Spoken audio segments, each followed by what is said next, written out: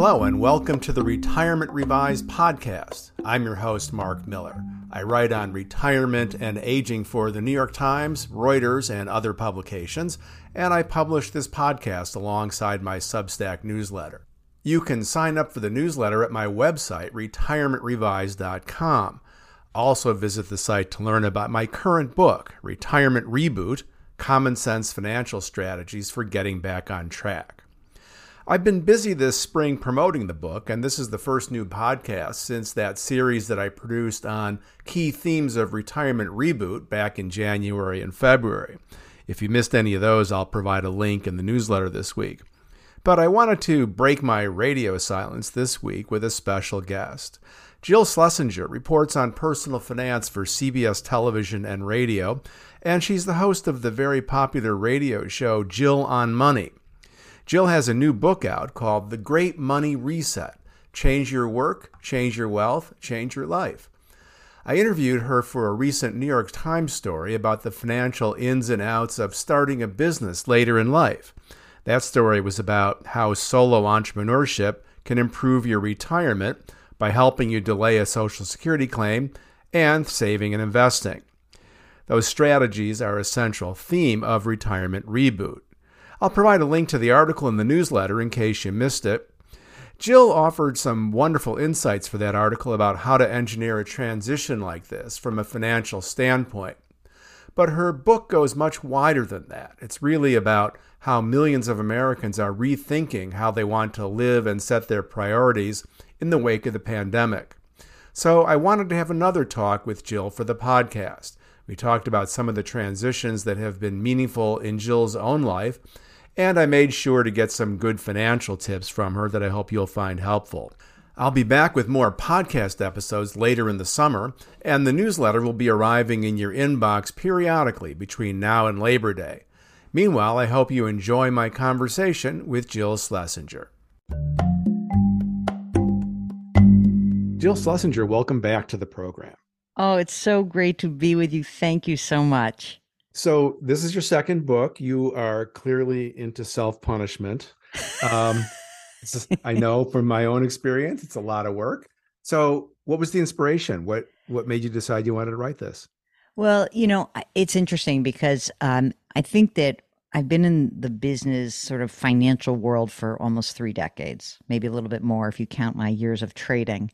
And I think that oftentimes we come to inflection points in our lives and we make big decisions that have some financial aspects to them. And this idea of people coming to these inflection points came to a head amid the pandemic. And I was doing a daily podcast and I kept getting these questions from people. And, if I had to break it down, it was literally that people were like, I just don't know if I want to keep living like this anymore. Mm-hmm. And that to me was really interesting because they were sort of trying to make a personal transition, calling me to get permission to make sure that they weren't blowing up their financial lives. And, I started to think of this as this a money reset, that it was a way to sort of say, I've got money or I've got a career or I went in one direction, I want to go in another. And I was helping people have a framework to make these decisions. Right. And I think, that's one of the things I thought was really interesting with the book is that I've written a bunch about these transitions that people make sort of from what inspires the change. Sometimes this traumatic life event can be a factor. And clearly the pandemic was that in a sort of a mass way for all of us. Right. And so some people come out of that going, I want to make these changes, but then how do you navigate it? And you touched on this for a second, that some of this, I think, does link back to your own story in terms of how you went from being, a financial planner and advisor and then transitioning into your life as a broadcaster and journalist. Tell us a little bit about that. I think listeners would be interested to hear that story. So someone just reminded me recently that this was actually my second big transition, which is a fond way of saying that my friends and family say that if you ever wrote Jill's address down or information in pen, that was a bad decision. So my first transition. And by the way, I'm the same. My resume is like a checkerboard. Oh, goodness, right? Like, don't, get ready to keep It that updated. doesn't make any So sense to anybody but me. yeah. So, well, my first transition just quickly was that I was a trader on the floor of the commodities exchange in New York City, and I was trying to kind of follow my father's footsteps to be an options trader. I did it for 3, 4, I think maybe 5 years when I was all said and done. And I was like, oh, I don't really like this. And it was kind of hard to say to my father, oh, maybe I'm not going to follow in your footsteps. And he was really cool. He was just like, in many ways was able to look at me and say, there are reasons why I chose this profession. I've got the reasons, I didn't want to be a corporate animal like my father. My grandfather was a big corporate guy. And so he said, if you don't, if you can't find happiness doing this, you really have to just love the big wins that you have, and you have to have camaraderie with the folks on the floor. And if that doesn't jazz you, then do something else. And so the something else was that I ended up becoming a certified financial planner and providing financial planning and investment management. I did that for 14 years. I owned a company up in New England, and it was a really good run. And one of the ways that we attracted business was we had a call-in radio show, early podcast. And because I was in a sort of a tertiary city, once you're on the radio, you become sort of the kind of person who appears on the local television affiliates of the big broadcasters. And in my case, I was on a station that was an NBC affiliate. That led to being guest on CNBC. That led to being a guest on CNN and Fox Business. And so I did a lot of that kind of media work. So I had sold my company and I was kind of thinking, what am I going to do next? And I didn't really understand, like, was I just going to go to another financial planning firm? I was kind of fried on that business. And I was talking to a friend of mine, my dear friend Maureen Guthman, and she's like, well, what do you love doing? I said, I really love this TV and radio stuff. She goes, well, maybe you should start thinking about how you could do that full time. And I was like, nah. And she says, you need a pink binder. And in Maureen's world, I'm a very analog person in many ways. So I'm tactile. So, get a 3-ring binder. Hers was pink. She gave me a pink binder. She said, let's make tabs. The tabs are going to be sort of the money that you need to spend to get you through this transition. The next tab is going to be every single person you know in radio, and who do you know in TV, and who do you know in publishing. And you're just going to write these things down, and you're going to interview people. You're going to fill this up, and you're going to come up with sort of your 3 case scenarios, your plan A, your plan B, and your plan C. And I did that. And I really was surprised how much it helped me focus what I was doing. That every day I could wake up and say, which tab am I going to deal with today? Who am I going to talk to? Here are my notes. And you really start to find what's gaining some traction. So for me, I don't, listen, I'm a trader, so I always look at the worst case scenario first. So, A, B, and C being the worst, I said, okay, it was, remember, the beginning of 2009. It was, the world was falling apart. It was a global recession. I said, well, if the world goes to pot, I'll always be able to sell something. I could sell software. I could sell cars. I know how to sell. I know how to do that.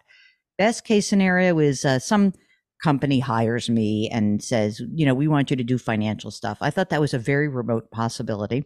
And I thought that the most likely scenario would be that I would work in a financial planning firm, maybe doing some of like their marketing and their communications, maybe a little bit of client work, but not too much. And I would figure out how to kind of go forward from there. And I gave myself a specific time frame. I talked to my girlfriend, who was very enthusiastic because she said that I was miserable being a financial planner. And, we sort of said, pinky swear, let's do this, give this a year and see where I am.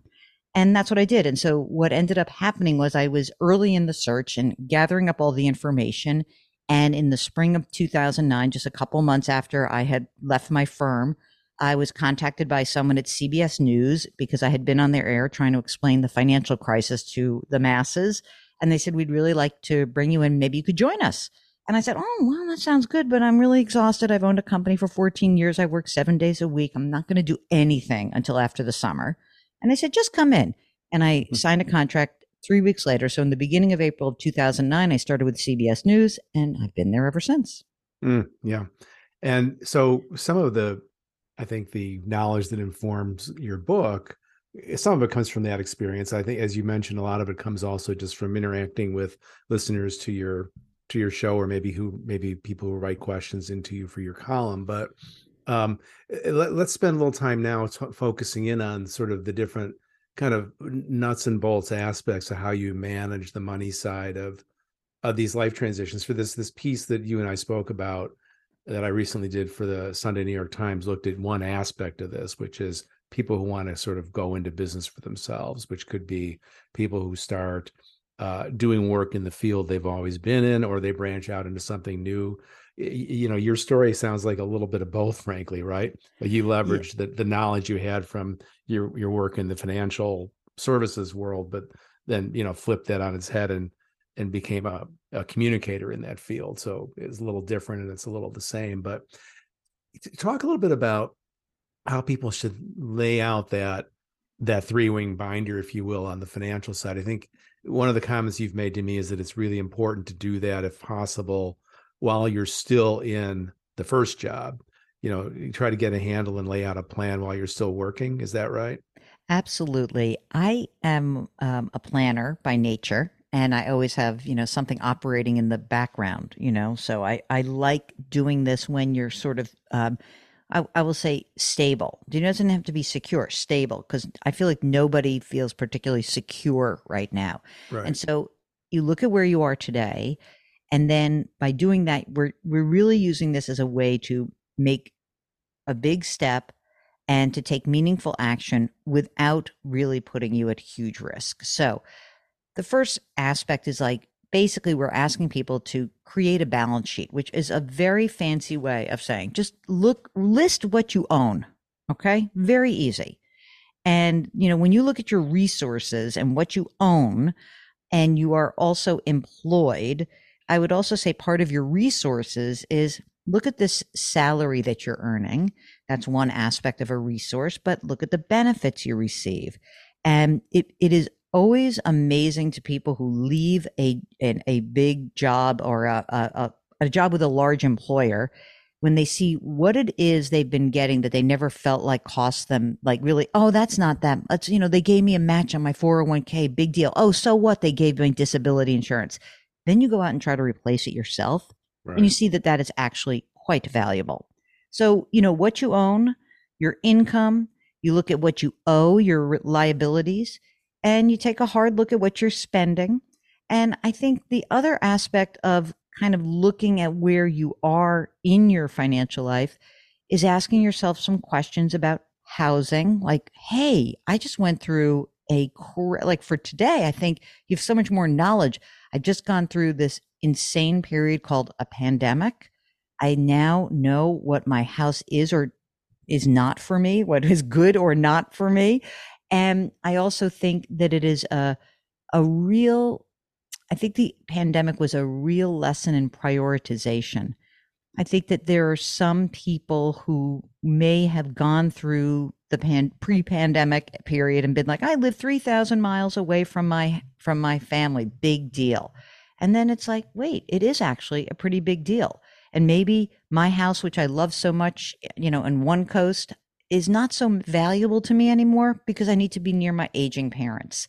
And maybe it's something that I've sort of created some mythology about this thing called a house, but actually, the thing that that house provides is opportunity and ability to maybe start my own business. So these are the things for me that come into this conversation about, hey, let me look at my finances. And you look at your resources and your liabilities and your housing and your spending. And also, I say other obligations, meaning, what if you told your spouse or your kids that you're going to do that a reset might impact? I might have said to my kids, I'm going to pay for your private university education.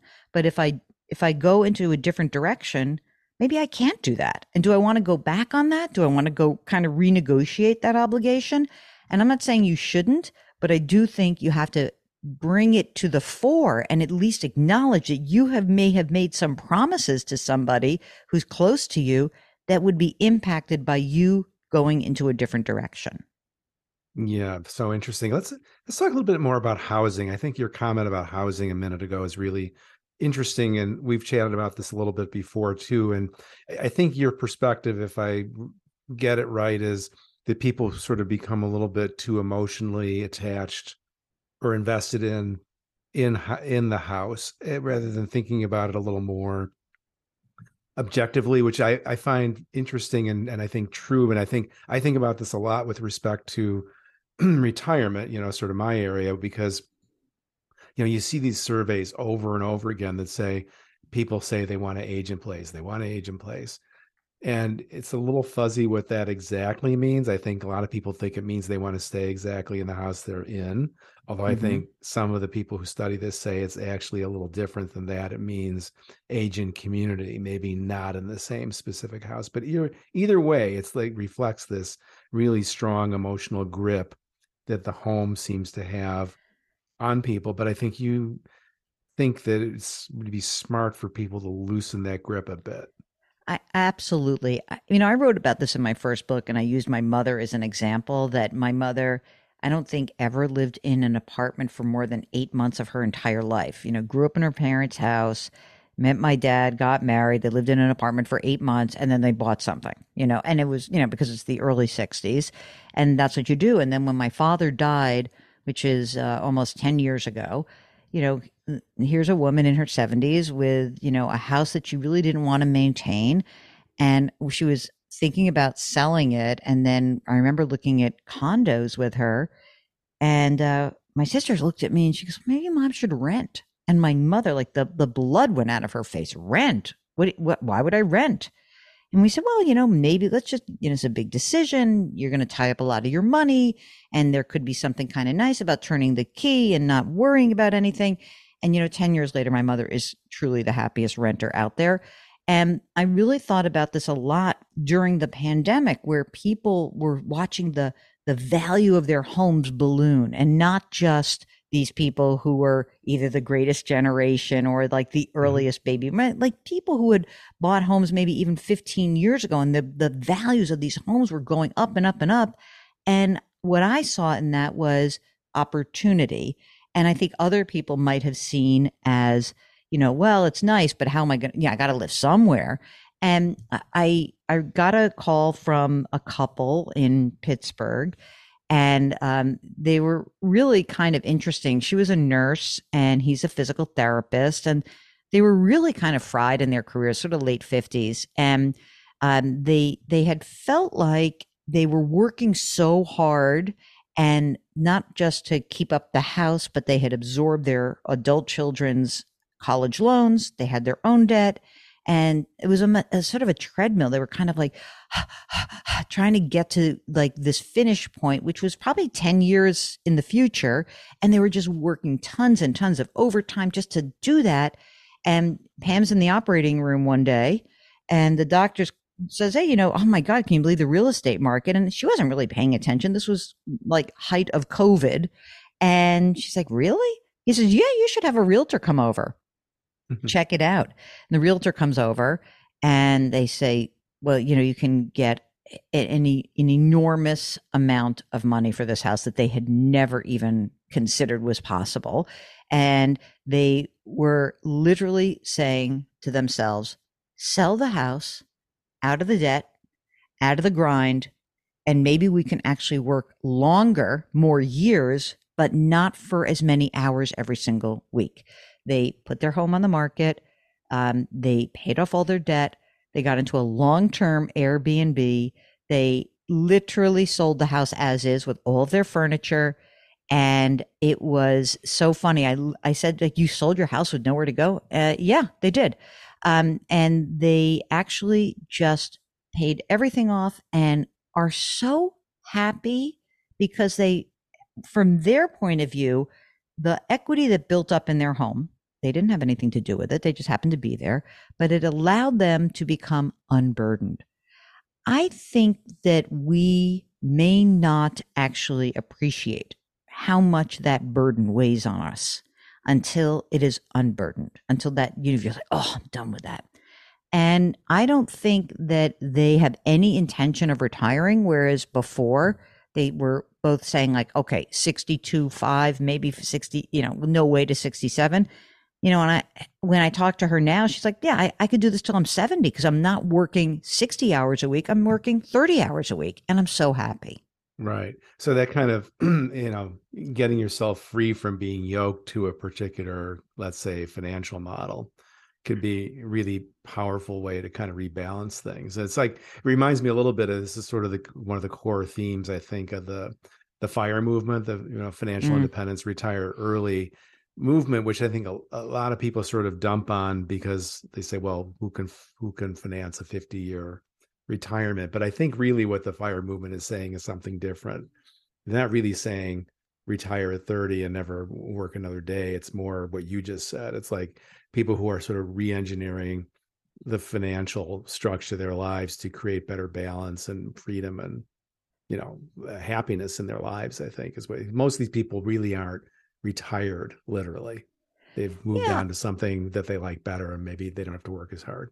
And I also think that, when we talked about this for your article, you know, I know that there are a lot of people who may think, well, I just have to keep working the way I'm working Mm-hmm. because I have all of these obligations. And I think, wow, like if you could unburden yourself a little bit, that might you might give yourself permission to pursue something great. That's something you could do for a lot longer. And me, Mark. I'm the woman who always hears from people, and they're like, "I'm retiring. I'm 59." I'm like, "What are you going to do for the rest of your life?" And I mean, you're totally entitled to do whatever you want to do, but you know, 30 years of not doing anything is a long time, and you can be as the greatest person and be philanthropic and do that, but I do believe there are so many people who have a desire to do something different. They're a little scared. They kind of say, "Oh, I can't do this because I have all these, I got to pay for the mortgage and I have to." I mean, for all I know, you could just wipe out half the stuff you were spending on that you never missed during COVID, and maybe you can do something really different.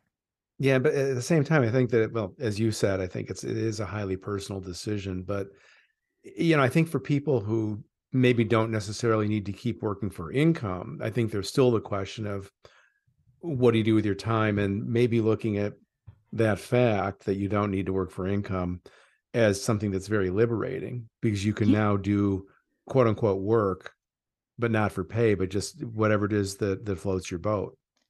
And like maybe there's something like I remember talking to a guy, and he is a huge professional tennis fan, and he said, that there's like a subculture of people who go work these tournaments, not the Mm-hmm. the grand, the big ones, but these smaller tournaments around. He says, I'm just gonna go work at these tournaments and like go watch great tennis and hang out, but like I want to do something, and even if it seems silly to everyone around me who thinks that I'm giving up this big 6-figure job, he said, I'm just want to do something different. I want to like expand myself in different ways, and I don't know where it's going to lead. And listen, it's scary.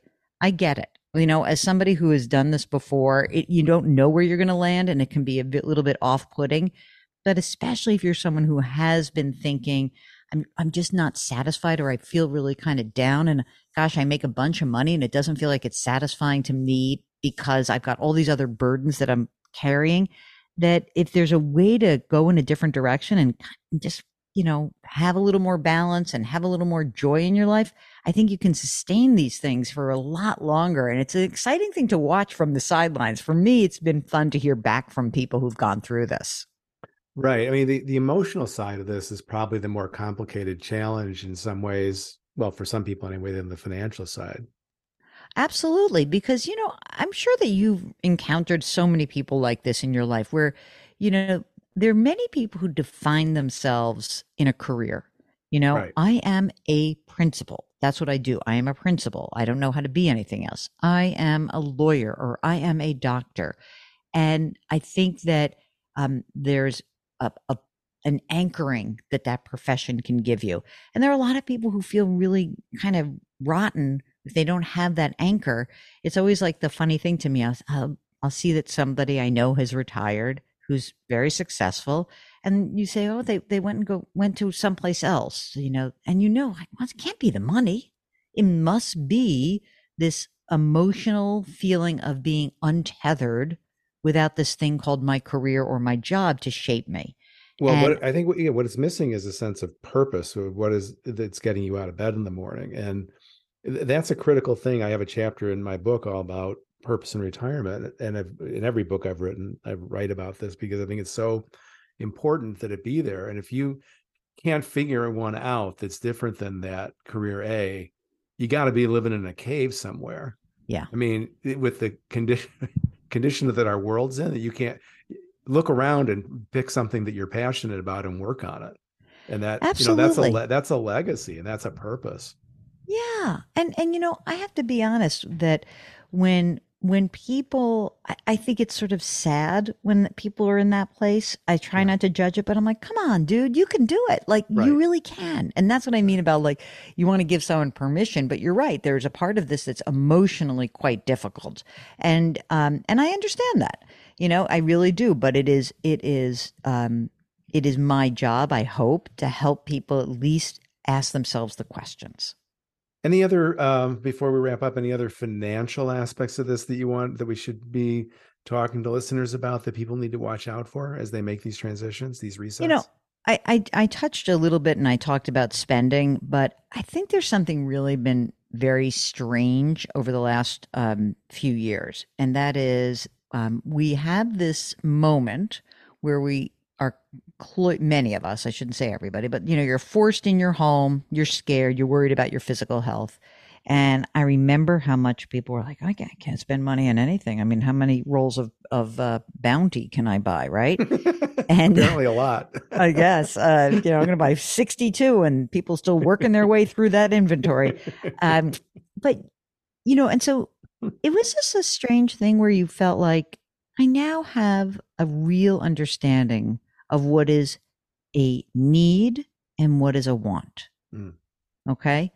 And I think that the nature of the pandemic was sort of like distorted so much around that because on one hand, if you think about the summer of 2020 or the fall of 2020, it was really pretty scary still. Right. And you think about, I don't need to have my kid have a soccer coach, or I don't need to go out to dinner all the time. And you shift things around and then you accept it. But then you're like, you have this pent up urge to spend. And I get that. Like you come out of the pandemic and you want to spend some. And I'm kind of waiting for us to go a little bit back to, kind of have a regression to the mean, not the pre pandemic spending, not the post pandemic spending, maybe not the worst of the pandemic where you're really spending nothing, but something else. And I'd love for people to say, like, what is the thing that I really didn't spend money on during the pandemic that I just don't miss? And can I Mm-hmm. kind of look at that as a way to capture some habits going forward? I tell the story in the book, and it's very funny that I think it was the end of 2020 or beginning of 21. I sent my CPA all of my tax stuff. No, ladies and gentlemen, I do not do my own taxes. That is a professional's job, not mine. And he called me up. He goes, I think there's something wrong on your spreadsheet because your wardrobe budget is. I think, did you forget a zero? I said, no, that's the number. And he said, are you kidding me? And I can tell you the God's honest truth, Mark, as someone who is on television quite a bit, I cannot spend in the same way. I will not go back to pre-pandemic ever. I just will not because it just does not matter. And I was like, oh, Yeah. it really doesn't matter. And there are things like that, little pieces that you can extrapolate and bring into your life today. I think people discount how much control they do have over their spending and don't want to spend time litigating that either with a partner or with yourself. Because most people are like, oh my God, it's so embarrassing. I spend so much money. I don't care if you spend money on clothing. I'm just saying, at least ask yourself the question, should I keep spending this much on my clothing? Right. You get a handle on it because it's so much I know it's like, again, the retirement planning space. It's always about the income side of the equation. And very rarely is it, let's balance that on the spending side. And it does require that kind of hard scrub. So yeah, so my item that I don't miss is movie theaters. At all. Not even a little. Not even. Okay. The only movie theater The only movie I have seen in a theater in the last 3.5 years is West Side Story, where I was double masked and sat near nobody, but I wanted to see it on a big screen. Yeah, yeah. That was it. So, now that we've done our movie reviews, it's we can wrap up. The All book right. is The Great Money Reset, and the author is Jill Schlesinger. Jill, great to visit with you as always. Thank you so much, and I am always delighted to talk to you, Mark. Thanks again.